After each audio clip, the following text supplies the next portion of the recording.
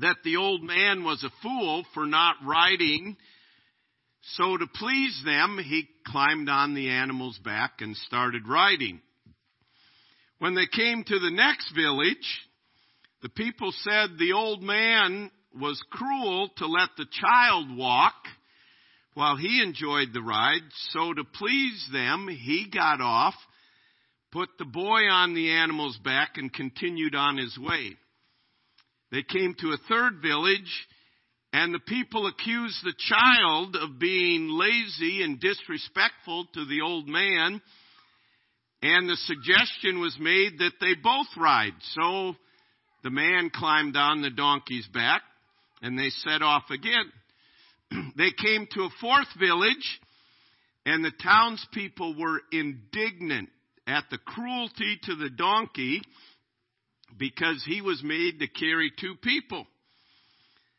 The frustrated man was last seen carrying the donkey down the road.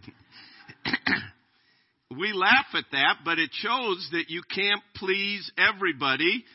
And if you try, you will end up carrying a heavy load. And that is so true in life, and yet that is often what we do. Now, if you were to answer, who are you trying to please? We know we're sitting in church and we'd say, well, I'm trying to please the Lord. But often our lives are built around pleasing either someone else or many someone else's, or pleasing ourselves. We know from the change to His image, there's only two choices on the shelf: pleasing God or pleasing self. And Paul addressed this. This morning we looked at verses 1 through 9 and him saying if they preach any other gospel, and he came on very hard in rebuking the churches at Galatia. And then in verse 10, they were questioning his authority and everything. In verse 10 of chapter 1, he said, For do I now persuade men or God? Or do I seek to please men? For if I still please men, I would not be a servant of God. Now, Paul had come to grips, and his life had manifested this. He was living to satisfy the Jewish leaders and was doing a good job of pleasing them, but then he met Christ. Christ transformed his own life.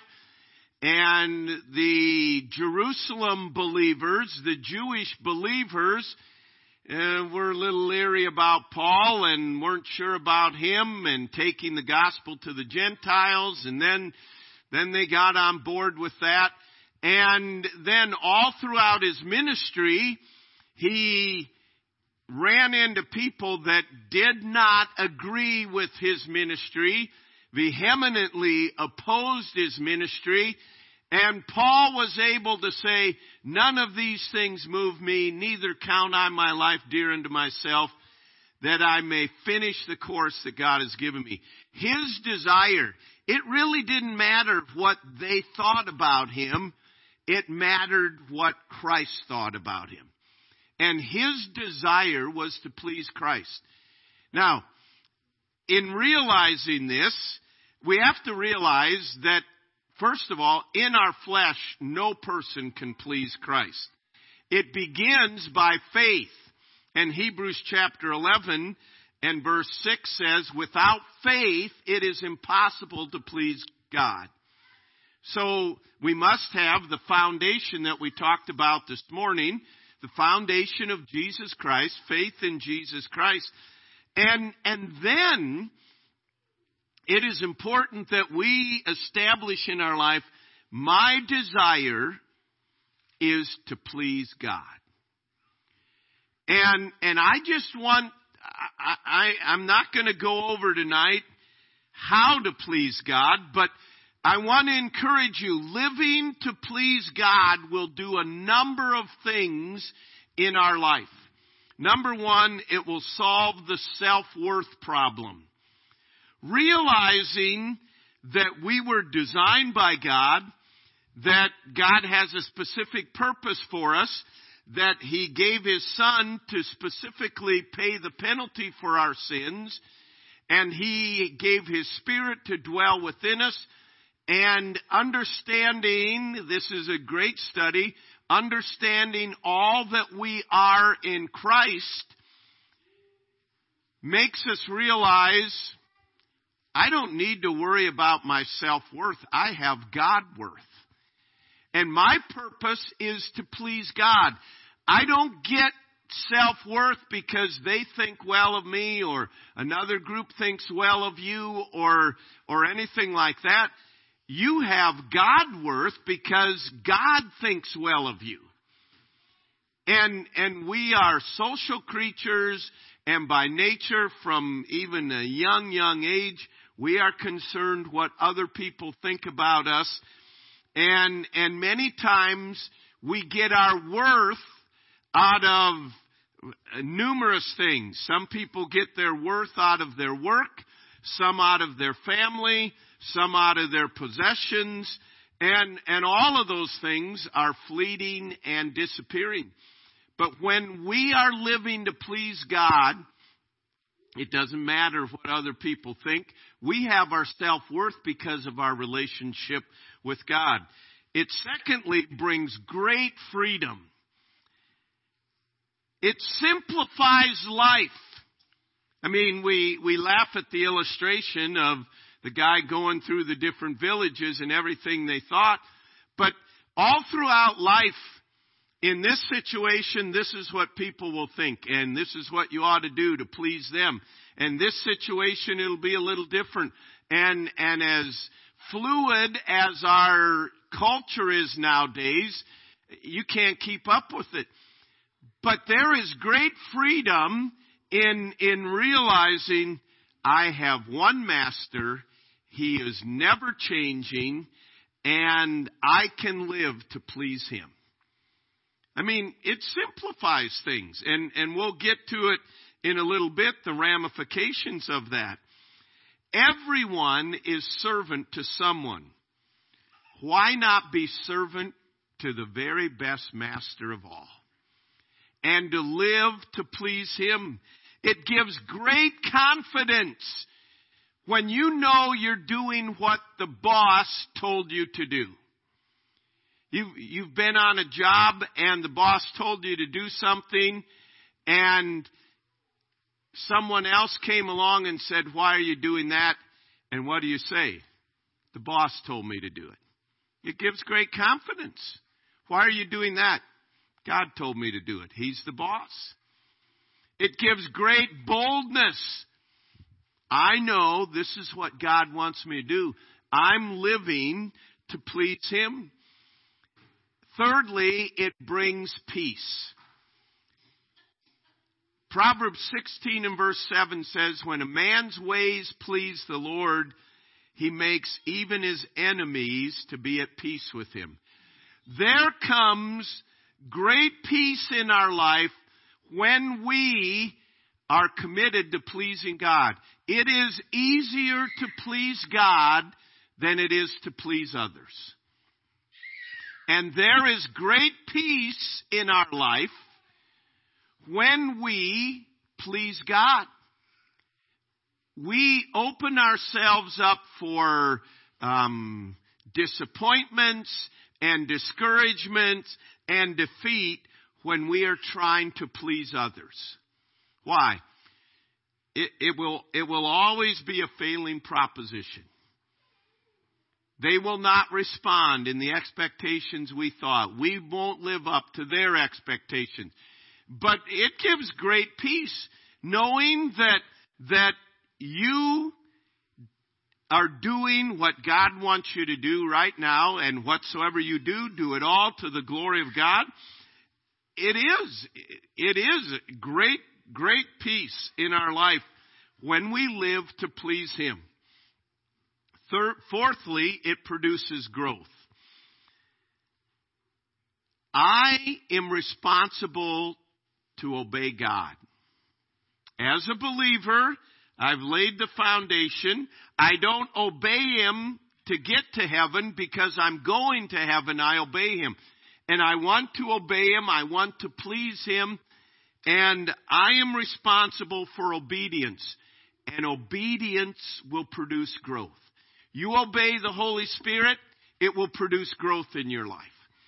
And it simplifies things, and it makes it possible for there to be growth.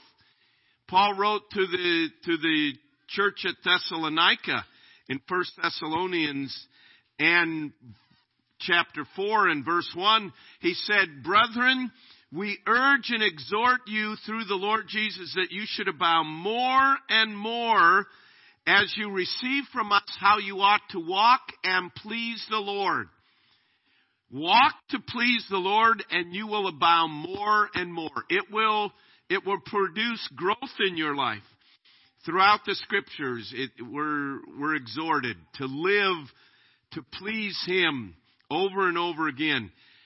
We don't need to worry about the results. That's God's business. Our concern is to obey Him. That obedience will be pleasing to Him. Living to please God will also build your home. Psalm 127 and verse 1 says, "Except the Lord build the house, we labor in vain that build it." God is the master builder. Now see, sometimes we think, well, if I live to please God, then I'm disregarding my wife, or on my job, I'm living to please God, and I'm disregarding the boss. Shouldn't I be living to please the boss? If I'm living to please God, it will make me a better husband. It will make me a better father. Living to please God must be first and foremost. You live to please your spouse alone, and you will be sadly disappointed. But if you live to please God, God will instruct you how to be the husband, how to be the wife, how to be the father, the mother, the child, and it will take care of everything. The same is true in our work relationships. The same is true in our community. What would God want me to do in this? You live to please God. Would God want me to speak evil about my boss? Well, absolutely not. Would God want me to speak to my wife in that tone and that attitude? See, living to please God. Pleasing human beings, we are fickle, we are changing, and it gives great peace knowing that you're living to please God. It will build your home. And it will build every other area of your life. This is an application of Matthew 6:33. Seek ye first the kingdom of God. Or can we say it like this? Live to please God first and foremost, and all these other things will be taken care of. There is, I can't emphasize enough, there is great liberty in pleasing God. And it will build our life. Do you understand? Most people get caught up in addictive behaviors. Let's say alcohol and drug addiction, for example. Most people, how do they get into it in the first place? They get into it because they're worried what others think. Oh, come on, do this. And they're doing it to please others. Nobody gets into it and says, I think I want to be a drug addict. Often, they are brought into Satan's traps with sin because we're worried what others think. Often, young people and adults fail in the moral area because they're looking to please self or please others, or what will this person think? Listen, to have the courage and conviction and the faithfulness to say, you know what? All that matters to me is pleasing God. I've read several believers that are athletes and are performers in various areas, and they say, you know what? I play for an audience of one. Yeah, but what about your coach? If you take care of God, it'll take care of the coach. And if it doesn't take care of the coach, you don't need that coach in your life then. It's better to please God than it is man. And the reality is, this simplifies life. God, I today want to live my life in such a manner to please you. Living to please God will also guarantee rewards for eternity. 2 Timothy chapter 4, Paul said, I've fought a good fight. I've finished the course. I've kept the faith. Therefore, there is laid up for me in heaven a crown of righteousness, which the Lord, the righteous judge, will give to me in that day, and not to me only, but unto all those who love his appearing. When you live to please God, you can actually hear, well done, thou good and faithful servant. And I can't think of anything that can match to that statement of hearing the Lord Jesus Christ say, well done. It doesn't matter what others think about you or about your lifestyle. It matters what God thinks. Brilliant young concert piano player was performing for the first time in public, and the audience sat enthralled as the music just flowed from his disciplined fingers. The people could hardly take their eyes off this young virtuoso.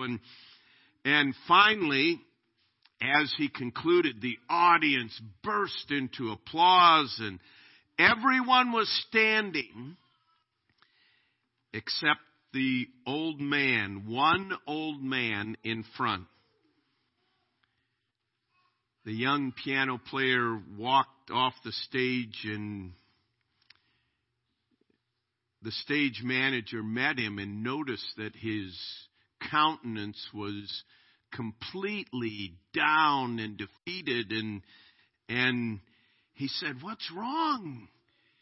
Didn't you see? Everyone was on their feet except one old man."